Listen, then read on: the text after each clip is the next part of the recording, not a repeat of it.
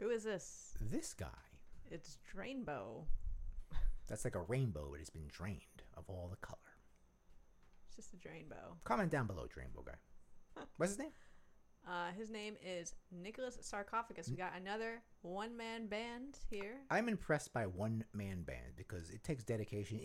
And it's the way to go because you don't have to deal with these fucking assholes like trying to be creative and stuff. It's like you are the master of all the creativity. You want to bring up a picture? Oh, yeah. So we got a one-man band here out of Austin, Texas. That is a big picture. Hey, Sorry about that, Mr. Sarcophagus. Hey, he looks like Matt. This doesn't look just like Matt. A little bit. It's exactly like Matt. You look like our friend. Exactly like him. And he's apparently been doing this since 2007. Yeah.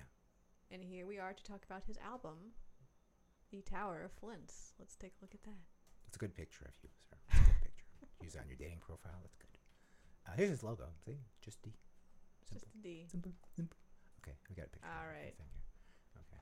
Tower of Flints. Debut album released independently, direct from the bedroom.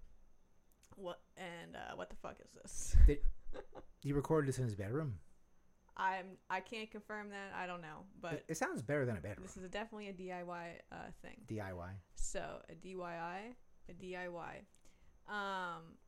Unfunny Metal jokes. Archives tags this as progressive metal. I guess that seems appropriate, but that's not even. We can't even say that this is true progressive metal because this is just off the wall. It's a mash of several styles, not a blend, a mash, a juxtaposition of a lot of stuff going on. We've got like some very mean, chunky riffs that are like just abutted with crazy ass cascading synths that just like jolt you out of your slumber. A mix of vocal styles as well. We've got like a melodic, clear vocal. We've got a black metal vocal. We've got a death metal vocal.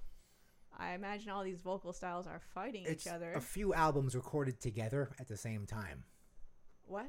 It's like he took a bunch of. I think maybe he recorded like different albums and he just tracked them over each other. That's what he did. That would be very experimental. Came to me. That just came to me right now. I'm like, that's what he fucking did. We've even got some fusion. Comment down below. We've even got some fusion elements, I would say, on this. What kind of fusion to what? Fusion? Like jazz fusion. Yeah, but like fusion to like what? Just jazz. Fusion. Fusing to jazz. Fusion. Fusing to jazz. Jazz fusion music. Yeah. Like Billy Sheehan or something. Oh yeah, he's not a Scientologist though. This guy. We don't know. You're not. No, you're not. You're right. not. You're not. Right. But check out track Lair of the Night Gaunt to see what I'm talking about. Do not know what a night gaunt is. And he's breaking out some funky bass even on the song Fourth Rider. Like bam. There's a little bounce. There. Listen, Nicholas Sarcophagus. No one's done that since the 1990s. Bam. I mean, he doesn't go full on slapping, but it's a little funky. It's a little getting there with funky. the funkiness. So yeah, this album is like, I would call it like a death metal guitarist fighting a black metal vocalist with a guy plaintively singing poetry in the middle, like with a synthesizer. But it's all one guy. And it's all one dude. I think there's like separate personalities in his head, which is fine because he's able to control them. He's able to control them, make them work together beautifully. Am I right or am I right? Beautifully, I don't know, because I would call this a very jaunty, jerky experience. Listen, I think he was not. And as soon as you like kind of get in the groove of one style, you are going somewhere else right away. It's not, it's complicated. It's complicated. But no, but we want to give you a review, Mr. Nikolaus Sarcophagus, because Samantha told me about your thing, and and I was like, wow, one-man album. We have to give this guy some credit. We talk about this guy. We love one-man bands. Yeah, I love one-man bands because I am technically a one-man band. I've never made anything. I have no choice but to be a one-man band. All right, let's move on. Very few people want to work with me. Including me. Yeah, nobody wants to work with me. Okay, what do we got here? So, this falls on our scale on the left. Not one doesn't mean low. It means on the left. It's on that side of the litmus scale. This album is a complete cacophony of sonic terror. Okay, none of that means a bad thing. I believe that's what you were looking for. I don't think you were looking for harmonic beauty. What's the word I'm looking for? harmonic beauty. I don't think you were looking for that. If you were, that's strange. Okay, but yeah, this album rejects all musical theory that I understand. I'm not, that smart in music.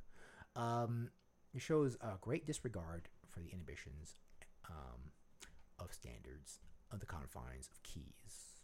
I'm talking like your music teacher and being like, your music is absolute garbage. No, I don't mean that. No, I mean it is just completely disregarding any like mathematical rules of music that I've grown up with, that I've always understood. I mean, it's very free form. The chord structure is like this chord and that chord and this. Like the chords don't, like, they're not chords that want to be with each other.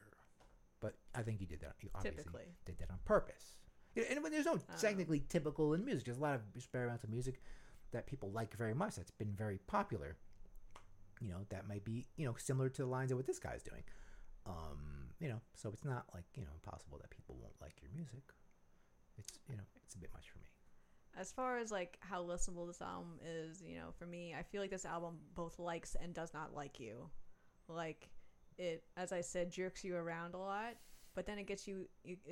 The individual segments are approachable and nice, and you'll get into them. So it's kind of like taking things in, This album doesn't like you. I don't like you either. But it likes you as well. It's conflicted. Well, the album's schizophrenic. It's a complete assault. I wanted to mention this also has an 11-minute song on it. Yes. As we've discussed earlier this episode. I don't like when people do that. It's called Callipygian Hunger. I looked up Callipygian. That means the state of having a beautiful butt. So, Mr. Sarcophagus, that was very crude. All right, you don't find it. He has weird, he has weird combinations of words that aren't expected to go together. All just right, like the music. I thought that this is more of a piece. It's got several movements. Swinging wildly through everything that we've experienced thus far. When music has movements, I'm a little cautious when music has movements. But this one in particular, I almost felt like it had some demented 90s nostalgia going on. It sounded almost like 9 Inch Nails or something. Yeah, maybe it's inspired by 9 Inch Nails. Of course, then going into like complete sonic terror, progressive black metal weirdness. There's even like hardcore vocals on that one. Yeah, that was. I think he's trying to like combine every genre together. It's just kind of like throwing most of the genres together. That was the album closer, so very good. But again, my final note is surprisingly listenable on this, despite everything we've said. Yeah. Like I find, I don't really like progressive metal, but. So, there's different kinds of, there's the classic. That's a very vague There's term. that in this classic sense. There's the Dream Theater, and there's like the stuff like there's the, stuff like that. There's that kind of prog metal, and there's like the newer stuff, right. So Fate's Warning, stuff like that. As far as the production values on this, I'm under the impression this is a very DIY. Did a good job for it though. And it sounds very good for DIY. For your room, for your bedroom. I don't know if it's his bedroom. We don't know. Well, he proofed it really well, and if he did it in his bedroom, I think the drums are fake. Comment down below, Mr. Sarcophagus, those drums. I'm not saying it's a bad thing. And your drums are very in the back. Did you do that on purpose? Like, did you want the drums in the background on purpose? You not want them to be dominant? Because they're probably fake, so maybe you're not really. The drums aren't the focus of this. So, they just seem like they're in the background to me. Like, they're really kind of muted. So, comment down below with with why that was your choice. Not that it's a bad thing. But again, good high end of DIY recording. Yeah. Good production. For your bedroom, it's, maybe the studio is his bed. Maybe he lives and sleeps in a studio. I think there might be a note on the Bandcamp of where it was recorded. He lives in Abbey Road. Oh.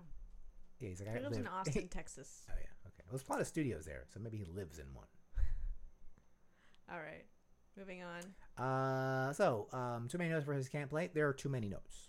There are. It's the first time I heard you. I'm like, there are too many notes. And you know what that means. I know you know what that means. I'm glad you know what that means. But however, Nick is skilled in all of these notes, in all of these things that he's playing, whether it's the keyboard, the guitar, the bass, or the fake drums.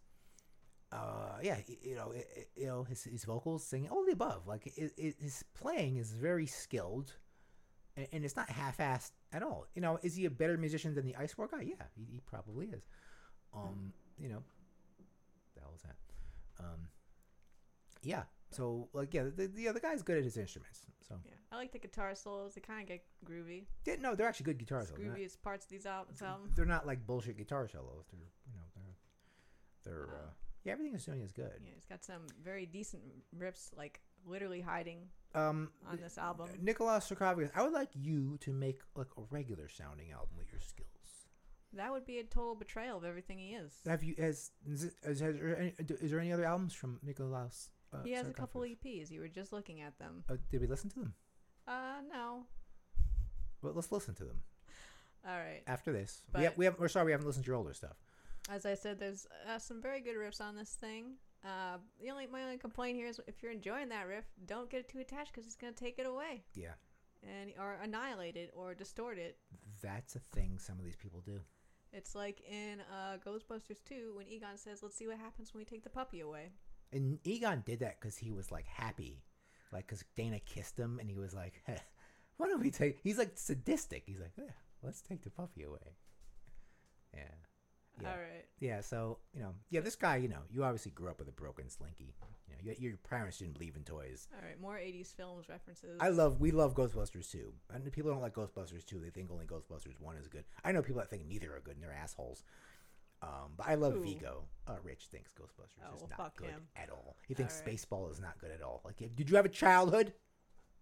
Something's wrong with that man. Yeah, something wrong with you. All right, moving on. Is this a fun or a serious album? It's all the above. The answer to that question is yes. Yes. Yes. The answer is yes. There's the yes meme. There it is. The album opens with like a nervous laugh, which devolves. Is it from like a horror movie or something?